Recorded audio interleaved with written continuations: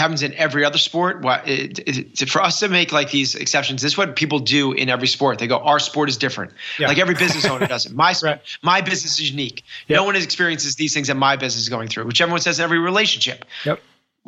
Everyone has their own little flavors of the same thing.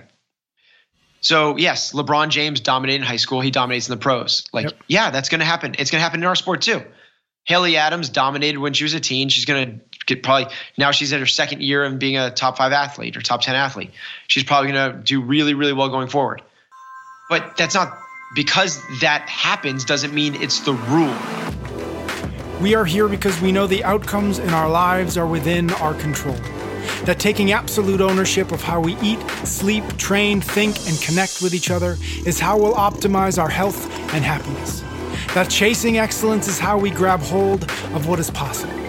Our mission is to live on the run, always chasing, never stopping. Hello and welcome back to another episode of Chasing Excellence. How are you, Ben? Good, Patrick. Thank you. Today we are diving back into our long list of good questions that listeners have sent us for. This is actually the 20th iteration of the 2-minute drill. We've done 20 of these, which is pretty cool. So it's our 20th anniversary edition. That's right. So we've got, as we usually do, we've got probably about 10, maybe 12 questions here sent to us from listeners in somewhat random order, but definitely within the scope of things we often talk about here on the show. And your challenge is to answer each one of these within 2 minutes. Ready? Challenge accepted. All right. First one. I feel like I've lost my mental game. I used to be able to push through anything, but lately I've been super fragile and defensive. What are some ways that I can fix my mental state and train without fear of failing? Okay. So this is actually fairly common, where people can flip-flop between this kind of I'm a stud, I'm a warrior, I'm a fighter, I'm a competitor, bring it on, I can deal with anything, to actually going like, whoa, I am nervous, I'm afraid, I don't want to fail, there's so much judgment, I'm nervous, I don't like this anymore. And it's, no one is always just on one side of that. It's very common to go back and forth between the two. So the first realization for the person asking this question is you're not a special snowflake. This is common. So don't feel embarrassed about it or anything else. Mm-hmm. Tactically, what we can do in this scenario is, first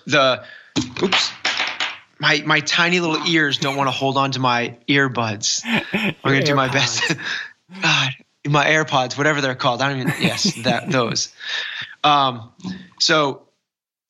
So here's what's happening when we flip between those two things is there's some form of the flip-flop between the growth and the fixed mindset. The growth mindset says, bring on any challenge. I can accept anything. Challenges make me better. Challenges make me stronger. I am a learning machine. It's not about pass or fail. It's about the growth in the process. The fixed mindset says, if I don't pass this test, I am a failure. I am tied to my results. What I have, my skill set, is born into me, and what I need to do is seek out tests that I can pass. And if I can't pass them, I should avoid them at all costs. Mm-hmm. What we want to do is realize is that those are not inherent to one or the other. You are going to learn how to become more of a growth-minded individual. And growth-minded individuals have more grit. They have more, they learn, they grow, they are more fulfilled, they are happier. So we want to lean into that growth side. I realize I'm bumping up against the 2 minutes. So here's what we can do really tactfully, really easily, how we can make this thing happen is this is going to sound weird coming from a coach that trains people to get faster, stronger, and win the CrossFit Games is stop timing your workouts. So just take away the pass fail. It doesn't matter anymore. Stop leaderboarding. I talk about the power of the leaderboard a lot of times. Take it away. Take away all the results type things that are going to that are going to could necessarily be a roadblock, and just experience the joy of what brought you to this thing in the first place, which is the sweat, which is the endorphins, which is the feel goods, which is the work hard, which is the discipline, which is the routine. And just lean back into that and ground yourself back into what you originally were when you started this thing, which was just this eager person to trying to get better. Yep. Love that. Next question. What is the most valuable lesson you have learned from fitness? How do you apply that lesson to your day-to-day life?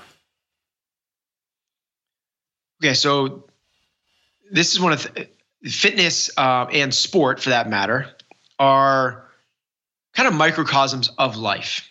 And I love the fact that what we do in CrossFit, here's my saying is this, is what we do in the gym echoes outside the walls.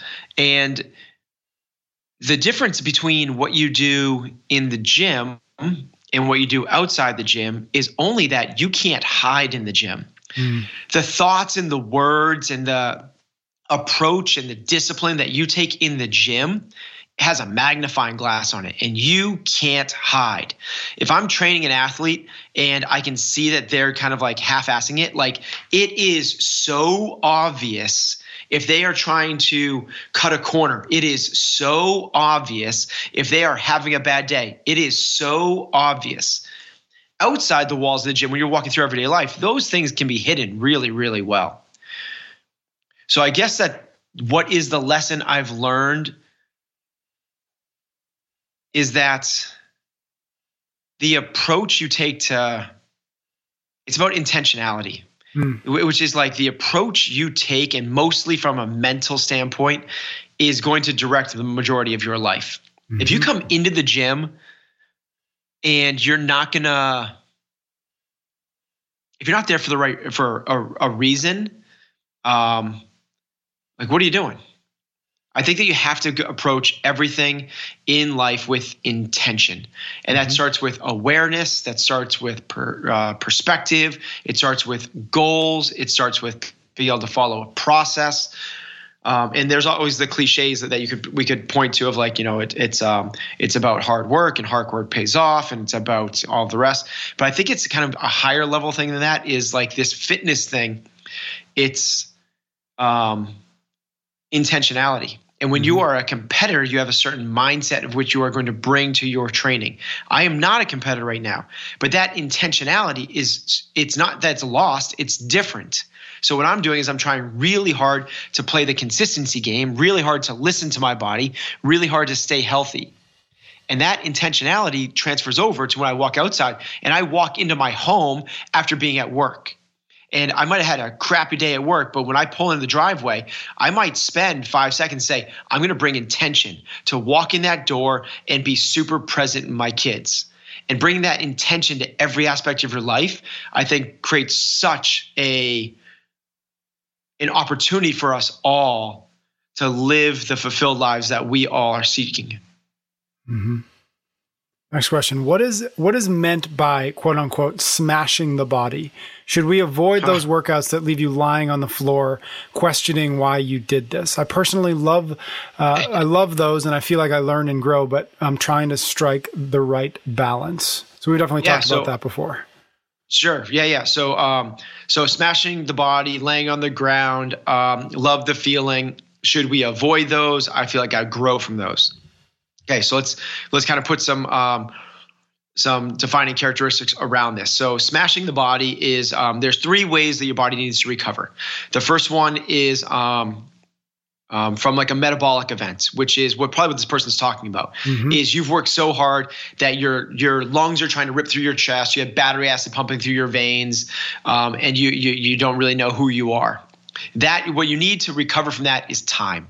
So if you're running 400s around a track, you get done, you put your hands on your knees, your chest is breathing really heavy. You need time before you can recover, and not a whole lot else. And for a lot of people, that's like a minute or 2, and you're back, and you could almost repeat that same 90% effort. For someone that's just on Fran, they might need a day or 2, but it's a time component. The other recovery aspects that we need are soreness, DOMS or delayed onset muscle soreness. And that might take a day, 2 or 3. It's not going to be minutes. So you need more than that. And you can be proactive with all these things and speed them up.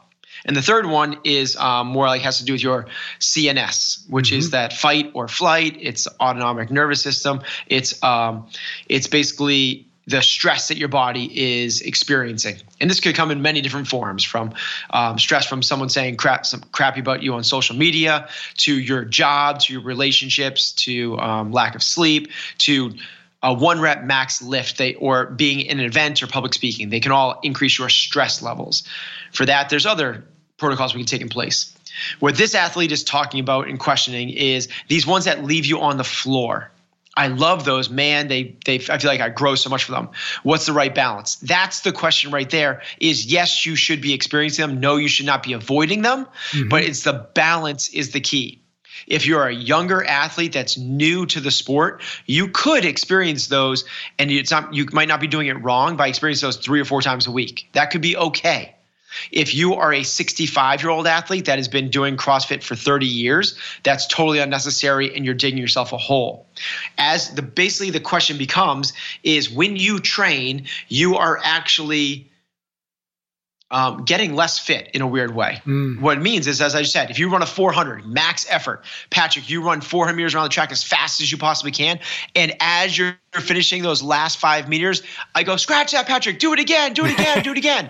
Yep. I promise you, your next one will be slower. And if you give me a real honest effort, you give me everything you have, and I say, as you're crossing the finish line again, no, Patrick, go again and go again. It's going to be slower than that last. If you give me an honest, full effort, you cannot match it again. So what that means is as you continue to train, you're getting less fit.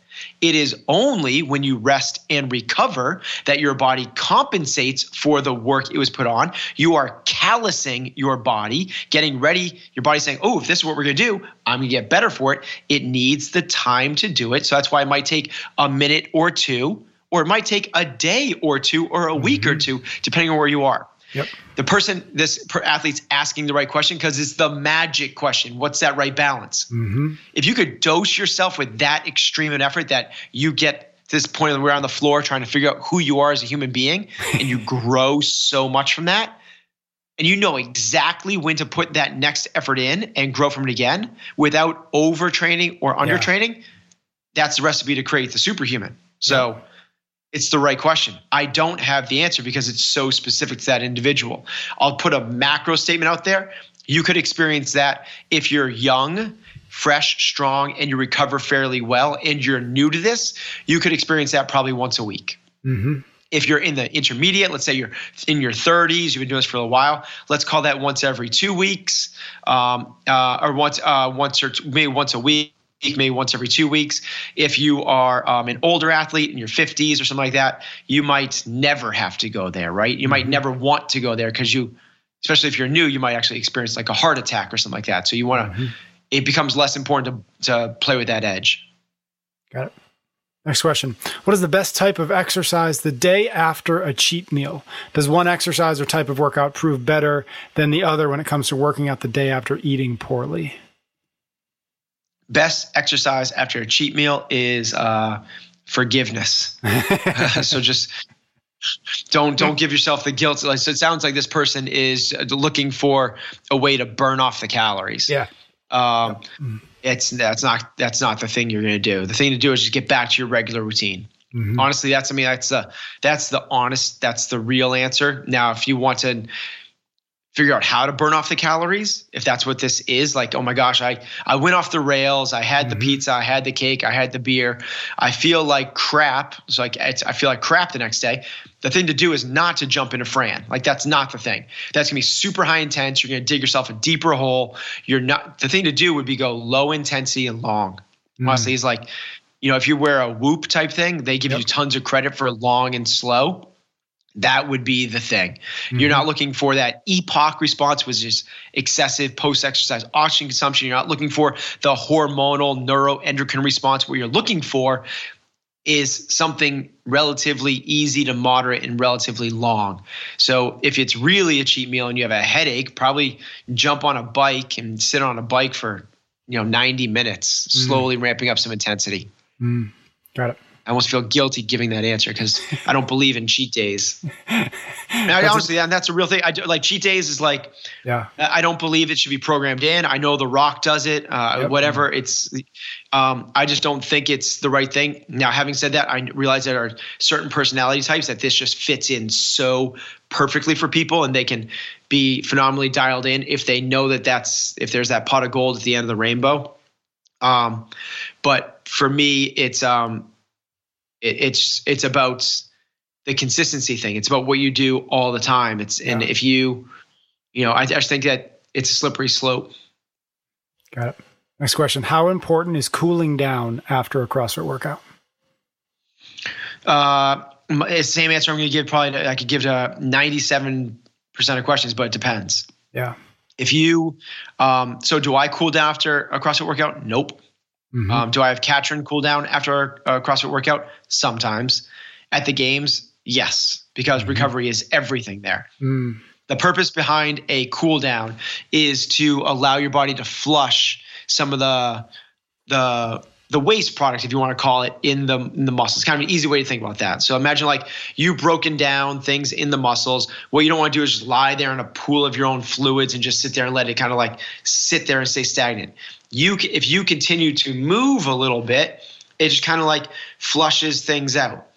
I think if you had like I like to sit for I just like to do nothing for when I done my workouts, and then I'll do a second piece, and that second piece almost acts as my cool down. But after my normal protocol is I take the 6:30 a.m. class at my gym, and that's the high intensity piece of what I do. It's always the Metcon, and I get into my day that way, and then I'm all warmed up, I'm ready to go, and then I play with some like accessory weightlifting stuff. But after I do that Metcon, I'll sit on we're outside in the parking lot right now, but I'll sit on my mat, honestly, for 10 minutes, just doing nothing. It's a really cool kind of like meditative place to kind of sit. So I am not a practitioner of cooling down, but I do understand the benefits. I just don't think that it's a 1%er type thing for someone like me. And it's a 1%er for someone like Katrin, but the 1% matter for Katrin. Yeah. Okay. Next one, a little bit of a longer question, but I'm 15 years old and this is my third year of doing CrossFit. My goal is to get to the CrossFit Games. My gym organizes only 2 CrossFit teen classes per week, and I feel frustrated because I want to improve my CrossFit skills, and I think that only 2 classes a week aren't enough. So I started running 3 times a week, doing yoga 2 or 3 times a week, and doing squat therapy every day. I'm also using every source like podcasts or books to learn more about CrossFit, and I'm really paying attention to my recovery, sleep, and nutrition. Am I doing it right? Is there something else that I can do to improve my CrossFit performance? Okay, cool question. Glad you asked the question. Are you doing it right? I need to know a little bit more to know if you're doing it right, being 15 years old, doing CrossFit for 3 years and trying to make it to the games. But it sounds like to me, regardless of like the CrossFit class and all that stuff, here's what you should be doing. You should be getting strong. That's honestly like learn how to move really, really, really well and get really strong. And those are 2 different things. What I mean by is learn how to move the Olympic lifts really well. So you don't need to lift. If you're 15 years old, you do not need to lift over 115 pounds on Olympic lifts. But try to back squat 400. Like I'm being totally serious with those numbers. Like you should be shooting for a 400-pound back squat and having the most beautiful 95-pound Olympic lifts in the world. And then when it's time for you to try to put those 2 things together, you'll be ready. So work hard on those slow lifts, be able to press 200 pounds, be able to back squat 400, deadlift 500, and be super mobile and technically proficient with the Olympic lifts. And that's what takes years, and the reason I'm focusing on those is because strength takes years, conditioning takes months. You need 5 or 6 years of serious weightlifting to be at that level. So that's what I would put my focus on. So from there, it lines up really well, doesn't it? Where you're going to really lift really heavy and smartly 3 days a week. And you take your CrossFit classes with your teens twice a week. And now you're all set up. What would those numbers be? Those strength numbers be for a female? Because I'm assuming that 400-pound back squat would be what you'd aim for as a 15, 16-year-old boy. But that's first off, I realize that's aspirational for a 15-year-old. That would be incredible. For a girl, those numbers, it's a 300-pound back squat. So we're looking for a 300-pound back squat. The deadlift is a 350. And press would be like a 155. Got it. Cool. Next question. If I want to get my morning workout in, what's a good way to quickly get my body moving well right after waking up? I often feel stiff and like I'm just not neurologically ready for explosive movement, even after a pre-workout workout drink. I usually have less than an hour before the pre-workout doesn't fix it? I usually have less than an hour before I have to get to work and would like to make the most of those early mornings. Okay. So here's an easy hack to this is jump in the shower, a really hot shower. Jump in a really hot shower for 3, 4, 5 minutes. Your body warms up. And also when you get out of the shower, you have a lot more mobility. You're not as creaky and cracky. Interesting. It makes a massive difference. It's like you are literally warming up. Yep. You're warming up your body. Here's another thing is I'm assuming this person's probably working out in their house. It sounds like they have an hour there. Like they get out of bed and they grab a pair of, if you don't have them, buy them, 5 and 10 pound dumbbells. Sounds ridiculous. Grab a pair of 5 pound dumbbells. And the first thing you do with those 5 pound dumbbells is bring them up and do 10 shoulder presses, really stretching out the overhead position on every shoulder press with dumbbells, hammer grip the whole time, meaning palms face each other, and do 10, pausing for 2 or 3 seconds at the top of every single one. Then from there, drop those 5 or 10 pound dumbbells and do 5 stiff-legged deadlifts, essentially touching your toes with weights. Yep. Then from there, pick the weights up and do 5 front squats with that as 5 pound plates. Cool. We kind of brought yourself through all the major kind of ranges of motion there. Yep. From there, put those down, do the same thing again with 10s, again with 10 pound weights again for 10 reps, pausing at 2 seconds at the end range of motion for every single one. And I promise you, take a 3 to 5 minute hot shower and do those things. That's going to take you 3 to 5 minutes, and 10 minutes, you're ready to rock and roll. You're going to be totally warmed up. Take it. All right. I'm a 17-year-old CrossFit athlete that loves the sport. Obviously, there are teenagers listening today. Lots of them. Yeah. Obviously, there are already some phenoms in the sport, and I will continue to put the work in regardless. But will the kids at the top now continue to be the ones dominating in, say, 5 or 10 years? So when he says the kids now, you think he's saying like Matt Fraser? And no, I think he probably means like the teens who are at the top, obviously when they're at the CrossFit Games. The teens who are currently winning, when you flash forward and go to the games in 5 to 10 years, are they going to be the ones who are still at the top of the game? That makes more sense. I thought it was a kid. I thought it was like a 17-year-old calling like Matt Fraser a kid. Are these kids still going to be at the top?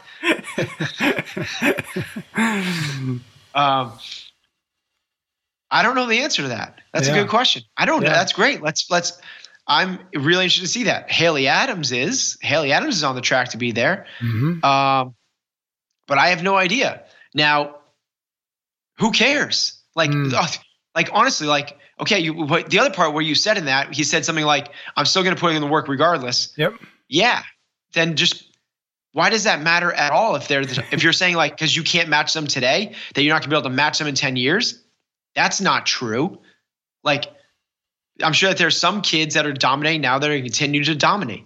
I'm sure that there's a lot of people that aren't even doing this sport that aren't going to pick it up for 5 or 6 more years after you. Yeah. And if you have that mentality, are we going to pass you? You can pass them. Like, there's so many stories of middle middle to okay high school athletes that end up being like Tom Brady, for example, like just start there. Yeah. Like okay high school athlete. No one thought he'd play Division I football. He actually ended up doing it. He didn't start every game. Got drafted in the last round or something like that, 6th round.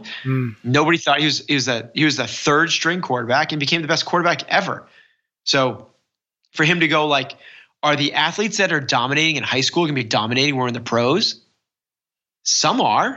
Mm-hmm. Yeah. Russell Wilson was dominating in high school. He still is now, but not all of them. Mm-hmm. Like, it doesn't matter. It just does. Like, it's not a real question. Sorry. What if what I was kind of reading into the question was given that the CrossFit Games certainly is still a relatively new sport, and nobody's done it at a high level, competitive level from when they were 16 to when they were 26. At least I don't think so. Maybe somebody has, and you can correct me. But I think the question I saw was, do you think it's going to be possible to be at the top of the game when you're 16 and maintain everything that you need to maintain in order to continue to be as good as, relatively speaking, in 10 years to somebody who maybe hasn't been doing it competitively for 10 years? It's kind of like to me, it was kind of like a longevity question as much as anything else. Absolutely. It happens in every other sport. For us to make like these exceptions, this is what people do in every sport. They go, our sport is different. Yeah. Like every business owner does it. My business is unique. Yep. No one experiences these things that my business is going through, which everyone says in every relationship. Yep. Everyone has their own little flavors of the same thing. So yes, LeBron James dominated in high school. He dominates in the pros. Yeah, that's going to happen. It's going to happen in our sport too. Haley Adams dominated when she was a teen. She's going to get now she's in her 2nd year of being a top 5 athlete or top 10 athlete. She's probably going to do really, really well going forward. But that's not, because that happens doesn't mean it's the rule.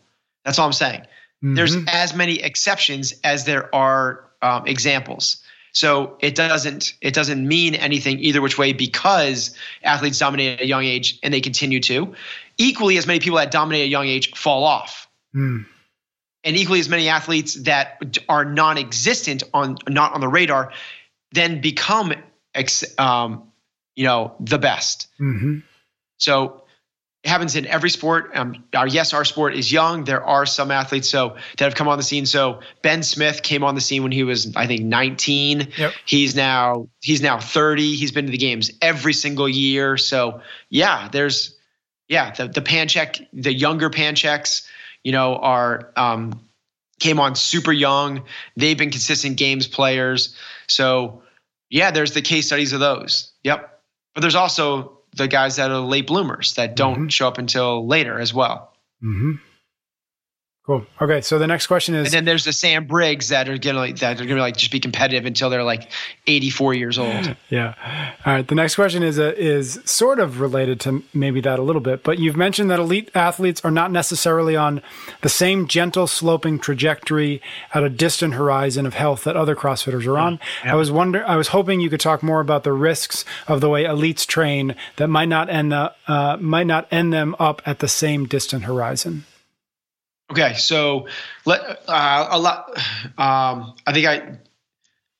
person's obviously listening to the podcast, or they have their level 1, or they're let me kind of bring everyone else up to speed, which is what I've said is the majority of us doing CrossFit should be on a path to where we're trying to be fitter 10 years from now, from where we are right now. That's the idea. It's this really low trajectory towards a very distant horizon.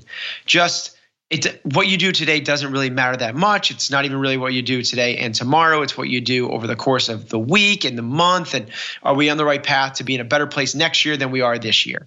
And then rinse, wash, repeat that over and over and over again. Now, to do that, you don't need to do lots of volume. You don't need to do high-risk movements. You don't need to lift crazy high weights. What you need to do is be consistent, move fairly well, and work kind of hard. That's very different than Katrin today, who we are 2 weeks out from the start of the CrossFit Games. Like, we have to pour everything we have into her athletic potential to maximize it in 2 weeks. And because of that, the last 3 weeks, so we're starting our taper today. Before that, like the last 2 weeks were brutal, like brutal. And she did so much volume, and we're on the edge of overtraining, and she doesn't feel really good all the time. And her ankles get sore, and these my tiny little baby ears. I'm gonna get you other headphones. I know. So the idea behind that is where we, me, you, and the majority of us are looking for this slow trajectory towards the distant horizon. Katrin's is this massive upward slope that has to peak out in 14 days. Yep. So for that to happen, the amount of volume and intensity and loading and training sessions and hours goes up massively. Now, the listener's question is, well, actually, remind me of the question. Yep. It was mostly just, I was wondering if you could talk more about the risks, the way elite athletes train that might not end them up in the same distant horizon. So that's what the risks are, is that they train with much higher volume. They train much higher loading. They push through nagging things. They push through things that every one of us should stop. If I felt any one of these things that Katrin feels on any given day, I would stop or back off or do something else, because it's not in my long-term interests. My long-term interest is, can I come back tomorrow and still give a really good effort? Mm-hmm. And I am not going to risk anything for that. Katrin is going to risk everything to be on the podium. Yep. She will give up almost anything in her life to make that happen. Mm-hmm. So the risks are varied, they are high, they are across the board, everything from the movements that they choose. So I don't do handstand walks, I don't do pistols, I don't do rebounding box jumps, I don't do muscle ups, I don't do kipping handstand push-ups, I don't even sprint at maximum speed anymore. If she didn't do any of those things, she would not be competitive. Mm-hmm. She has to do all those things. Mm-hmm. Next question. I have a small group class of 6 to 8 athletes, pretty consistently the same people. Recently, there's been a change, and suddenly a couple of them in the group have become quite competitive around scores, the weights they're using, etc., and are accusing others of miscounting or lowering their own standards around range of motion so that they can score higher. It's bothering a few of my more scaled members who are trying to keep their workouts to themselves. How would you advise addressing this? Yeah, I don't think that's bothering the scaled athlete. So the scaled athletes would be bugged if everyone's getting competitive. That's why the scaled athletes would get competitive. The competitive athletes are the ones that are getting bugged because they don't think other people are holding the standards, and now they're getting bugged because of that. And the scaled athletes are getting bugged that the competitive athletes are getting bugged. Mm-hmm. So I know that's a weird little workaround, but it's not something you're going to look for your athletes to solve. It's something you need to solve by instilling the standards and by instilling the movements. If they're thinking that, if they think people are shaving reps or not hitting the standards, that's probably happening. Mm-hmm. That's for real. So they don't have this problem at super high level gyms because the coaches are, I don't like the word, but I'm going to put it like relentless in enforcing that things are done. I'm not going to say to the right standards. Things are done correctly. That people are moving with the integrity intended in the movements. Not necessarily just because of leaderboards and scoring, but because functional movements necessitate range of motion. Because our sport is constantly varied, functional movements performed at relatively high intensity. That functional movement piece, part of that is making sure that you are working to both end ranges of motion. And because what we want to have is measurable, observable, repeatable data. Those two things are what make up what we do. Everybody talks about the constantly varied functional movements performed at relatively high intensity. Well, a lot of boot camps do that. Yep. The difference is we measure it, and there's a scoreboard. And if you are not making everyone run to the same distance, we've talked about this before, there's there's a reason that your members should be talking. If some athletes are putting up on the scoreboard, but they're not squatting to depth, there's a reason that they should be talking. If some people are not locking out barbells over their head, there's a reason they should be talking. Now, it takes a tactful coach to know how to address that the right way. Mm-hmm. What most will do is have the awkward conversation that strips away all of the relationships that have been built up for so long about like, this is a place of integrity. If you want to be here, this is the way we stand for it. We have high standards. That's not the way to do it. Mm-hmm. The way you do it is with empathy and from their point of view. And you just talk to them. An example would be, let's say you see somebody doing the sevens workout and they stop on deadlift number 6. Mm-hmm. You could actually, instead of going, whoa, Bill, 7 reps. I saw you cheat, man. You're cheating. You can't do that. You need to do 7 reps. Back to the barbell. Like, that's not going to help out anybody. Or talk to him after class and be like, hey, Bill, we noticed that you didn't do all the reps and you wrote down RX. Like that, we don't stand for that. Mm-hmm. Even that doesn't work. Yeah. What you can do is do this in a very tactful way, which actually is a benefit and make the person feel good. As the person walks away from that 6th deadlift, you calmly walk over and go, Bill, you don't need to scale this. Like, what? I'm not scaling it. It's like, yeah, you're doing 6 reps. You don't need to do 6. You can do all the reps. Mm-hmm. Like I did. And then regardless of whether they're cheating or not, you're talking to the person like, you don't need to scale.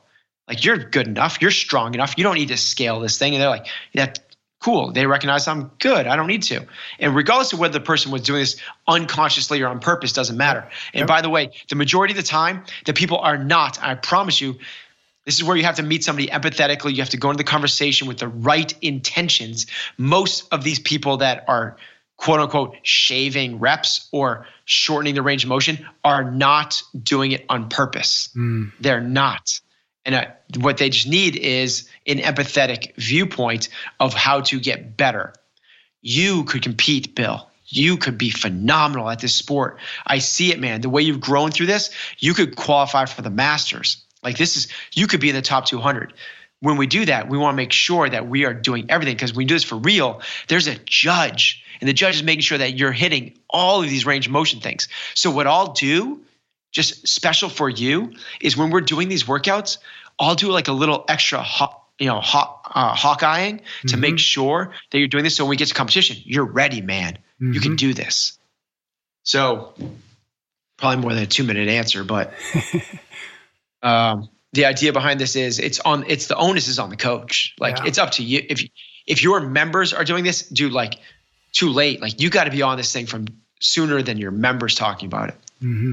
Mm-hmm. All right. Next question. I'm a member and a coach at a gym whose owner is absent. I mean, both mentally and physically absent. Very little care and programming, very bad communication, inconsistent leadership, etc. It might be easy to say, well, just leave, but I feel like this is complicated. I don't want to enable this behavior, but I've been at this gym for 5.5 years. I feel like these members need people that care about them and put in effort, because it's not coming from the top. Aside from just leaving, is there any advice for coaches in a situation where their gym owner's effort is lacking? If this behavior was being exhibited by my boss in my professional career, I would leave. But for some reason, I have a hard time cutting ties in this scenario. Great question. It's too bad to hear that if the boss was exhibiting that behavior in their other position, they would leave. I would like to think that this person would have a conversation with that leader. Leadership is not by position. Leadership is what you make of it. Yeah. And because that person is quote unquote your boss, doesn't mean that you can't have the hard conversation with that individual. And what I would like to see this person do is have that conversation with the boss and have it tactfully, but have it in a tough love way, which is just what this person wrote in. I don't want to leave here. I love this place. I am invested in this place. The members love this. I feel like they deserve something more than what they're getting. The feeling is, you don't have to do it definitive, not say you haven't been here. The feeling, I get is that you're not fully invested in this. It seems like, so you leave open-ended, it seems like the members are starting to feel like, not definitives, feel like you're not super invested in the outcome of this gym or what happens here. I'm curious to hear what your stance are and what you'd like to see out of this place. Mm-hmm. And from there, the person says like, yeah, you're right. I'm not. Like, I want to sell it. Like, now you have an opening. Maybe he wants to sell it. You could rally some of the people in your gym and buy it. Or he goes, no, what are you talking about? Like, I'm super invested. This is my life passion. This is what okay, now you know. This is his ceiling. This is as much as he's going to give. And it's time for you to leave. Or he goes, wow, no one's ever called me out like that. And he changes. Like, but have that conversation. Like, don't just leave and walk out the door when something gets tough. Have the conversation, then see what opportunities present themselves. And if he hates it and he goes, no, you're fired. Like, okay, you're thinking about leaving anyway. Mm-hmm. Like, there's no real bad outcome to that scenario. Yep. That might have been the first one I answered in under 2 minutes. Next one. We are transitioning to 2 coaches per class and are discussing how to best split the class between the 2 coaches. How do you best split the class between 2 coaches? Do you have a senior and a junior coach? Is one person taking the lead? Do you split the class just in half? Yeah. Okay. I'll be very direct with this one. You do not split the class in half, and you do not have a junior or a senior. You have a cruise director and a support. So you have somebody that is in charge of the group management. Basically, all right, guys, 2 lines, grab your barbells. Everyone's in 2 lines, 2 single file lines. Excellent. Together, guys, barbells up. Let's bring them up to the front rack, and we're going to do 5 elbow rotations on me. And they do active mobility, elbow rotations. And the other person is walking around and allows them to give all of the small little one-on-one cues to each individual athlete. And or that person can then go over to the newest people that need the most attention, really, really get in there and help them out, bring them up to speed, and allow the coach to work with the other 12, 13, 15 athletes. Mm-hmm. So it's essentially, it's not because one is more senior or junior. I would love to have somebody else running the class, and me being the person that kind of like does the little whispers in the ears and being the CrossFit whisperer. Yep. But what you don't want to do is split the class into 2. That is definitely not what you want to do. Mm-hmm. You definitely want to go like, okay, we're going to lead the class, but I'm the head coach of this class, and this other person is just going to kind of be on the side. That's interesting. Yeah. Simple as that. It's something you talk about a lot, is in a class being able to do the macro and then get into the micro and then back out to the macro. So kind of like it's you get the macro and I get the micro today, right? Totally. Yes. Yeah. Yes. Really interesting. Yep. All right. Last one we've got today. To steal from Tim Ferriss, what is the advice you hear all the time, however, is garbage or not recommended? Basically the best bad advice. Such a good question.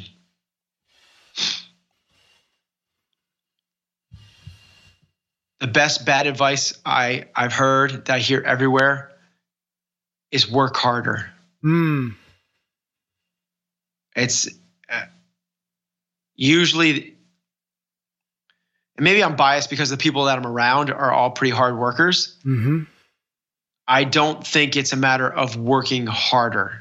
I think it's a matter of making sure what you're working towards is the right things. Mm-hmm. I think it's about creating efficiency. I don't think it's about doing more work. I think it's about doing better work. I think it's about, in entrepreneurship, they talk about this all the time. If you're like Gary Vee, it's like, or like Elon Musk, like you work 20 hours and you're going to get farther ahead than the next person. Yep. Like that's crap. That's not going to get us to fulfillment. That's not going to get us closer to what we want to become. That's going to get us more tired in the long run. Mm-hmm. It's, CrossFit Games athletes. Everybody at the CrossFit Games is working their ass off. Yeah. It's not a matter of who's working harder. It's a matter of who's working with the most intention, who's doing all the small things the right way, who's creating the best efficiencies, who is learning. So to me, like in entrepreneurship, it's not about, this is a trap I fell into, is, I get 3 years into my business. It's now humming. It's now doing a lot. So to make it grow, what am I told to do as an entrepreneur?